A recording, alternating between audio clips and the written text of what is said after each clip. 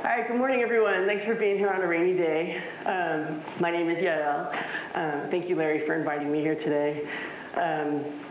So here we are to talk about how can we end hunger in America. The thing about when I was thinking about this topic, I was reflecting in my own family, in my own life, and I know for a lot of us, we don't have to go too far back in our family history to know of someone, and it might have even been ourselves, who had experienced hunger at some point. For my family, my mother's originally from Eastern Europe, and her and her family are Holocaust survivors. During the war, there were points where they had experienced hunger. After the war, they then moved to Israel before coming to the U.S.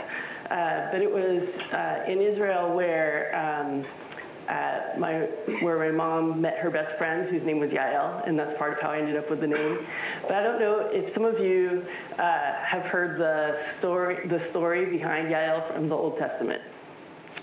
So Yael was actually known for a very violent story. Have you guys heard this one? Okay, it's a little gruesome, but basically she saves the people of Israel by seducing a general into her tent and then taking a spike while he's sleeping, takes a mallet and then drives the spike straight into his head and saves the day that way. So I'm not trying to scare you off this morning. I was going to have you up here. But the reason I bring up the story is sometimes this story is brought up almost like a David and Goliath kind of a story, that the person that you don't expect sometimes can beat the bigger power,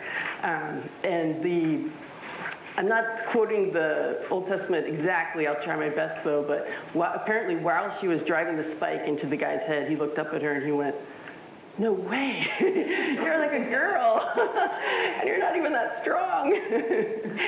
And she was like, "I'll see you in hell." But then she's like, "But actually I won't be in hell because God's on my side in this case." But I guess I bring up the story that when we're trying to talk about this, what seems like an insurmountable problem, hunger in America and throughout the world, it can feel like you're the small one trying to go after the big one. But I think that But I'm here today to say that I do believe that we can solve this problem. It is a solvable problem. So on top of, I also believe that in addition to that, all people need access to food generally. People also need access to good food. So beyond just food. Part of our mission at the Food Trust, and I know that many of you are dedicated to this as well, that the food that people should have access to is also high quality food. Since I'm bringing up World War II, I thought I would talk a little bit about right after World War II, the United Nations was formed. Even today, internationally, I think it's almost 200 countries have come together and listed one of their main goals to eradicate hunger and extreme poverty. And in the U.S.,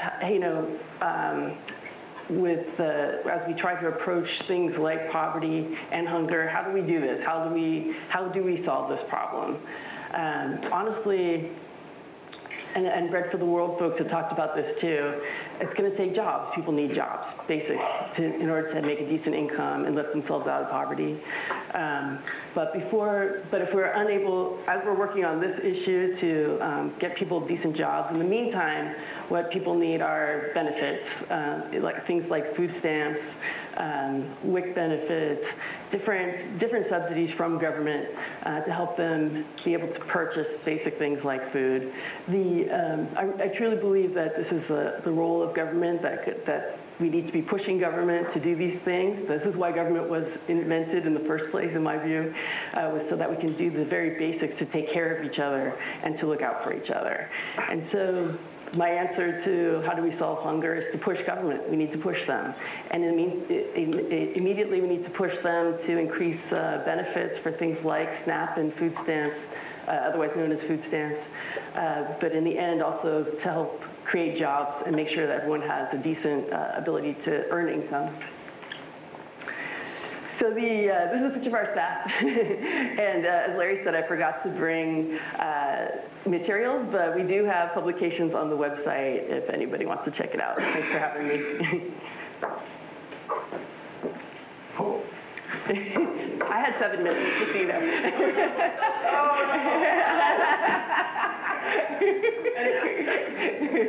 All right. So we have an opportunity here. This is the kind of presentation, I mean, really capsulized big ideas going on here. So Yael has modeled well for our other speakers kind of how we're to go about this. But what are your quick reactions? Are there things, questions, insights that you have out of the issues that Yael has just talked about in her TED Talk? Okay, we've got, do I have someone to take the mic? Okay.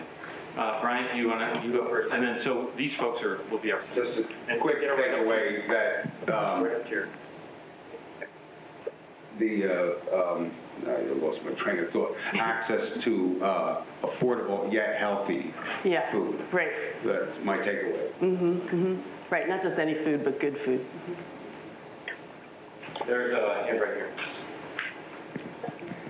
And along that line, the question which I heard discussed recently was, how do you provide government food aid and the education around what is healthy and the access to what is healthy? That's right, yeah. So in many poor areas, you can't even have access to decent food. How do you react viscerally when you see the daily press conferences from Congress? I'm horrified. I mean, and that's why I'm glad you guys are here on a rainy Saturday. That's why I'm here. Yeah, the recent cuts and some of the,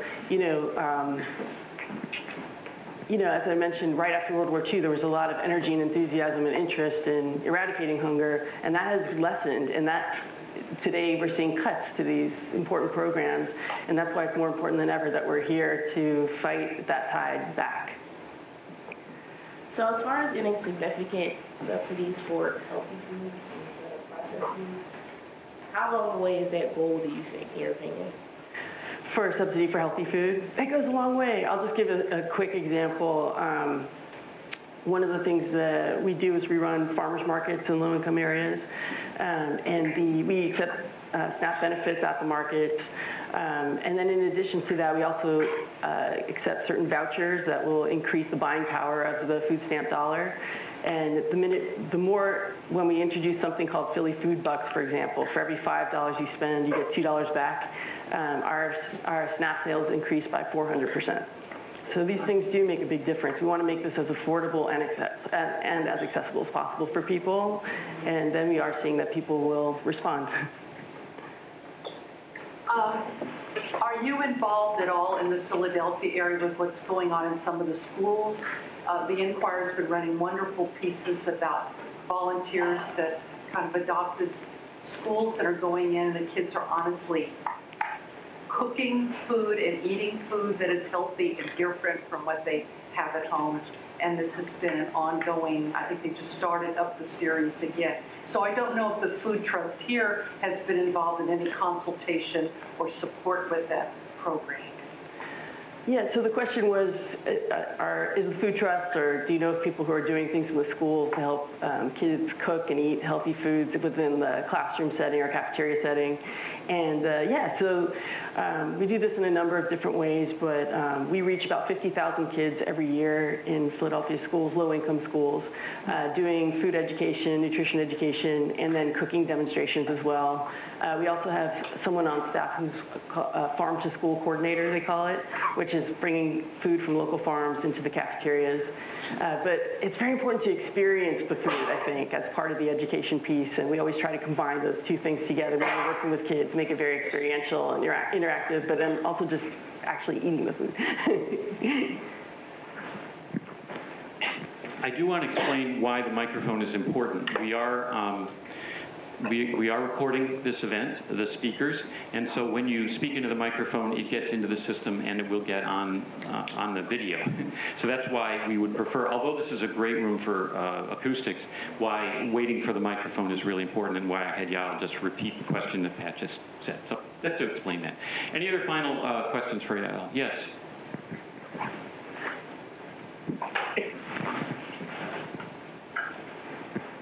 My church has a food bank, which I'm sure many people do, but the issue we're dealing with right now is trying to get well-meaning people to actually bring healthy food. Okay, right. Instead of just donuts and that kind of stuff. Yeah, instead of olives.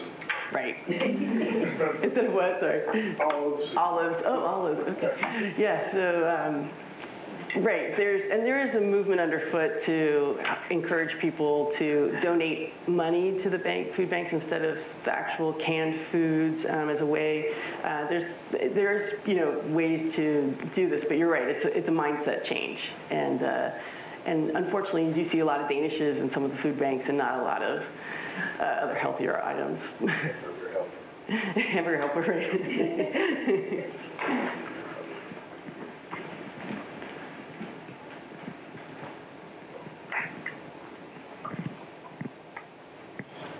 Have you tried something our school district is doing on a pilot program, and that's providing they call it a school backpack program, and students will take food home for the weekend to eat?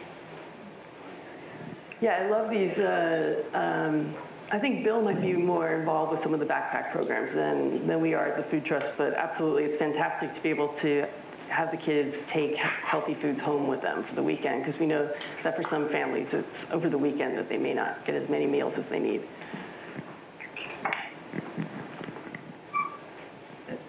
You mentioned the need to push the government, and it occurs to me that often we think pushing the government means providing the benefits, but often it's pushing for attitude changes. That's right. Because so often the attitude is there are so many people that are scamming the system, there are so many people that are getting things they don't deserve. That's right. That making some of our legislators aware that this is a real problem, that these are real people who are really suffering, who really want jobs, who really want to provide good food, who can't. And sometimes that attitude change is what makes the difference in whether the benefits get through. So that becomes as important as actually the food.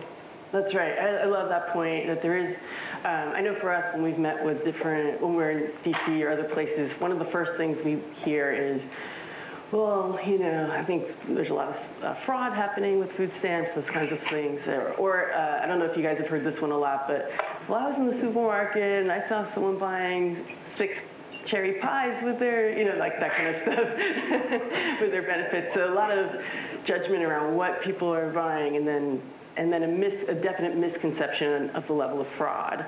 And it's critical that we inform people about this, and especially, we're not coming right out of wartime and that kind of thing. So we need this. It's important for us to tell the stories and bring people to meet with them who are benefiting from these things, so they can tell their personal stories, so that they can put a real person to the problem and not just come up with a mythological scammer in their heads.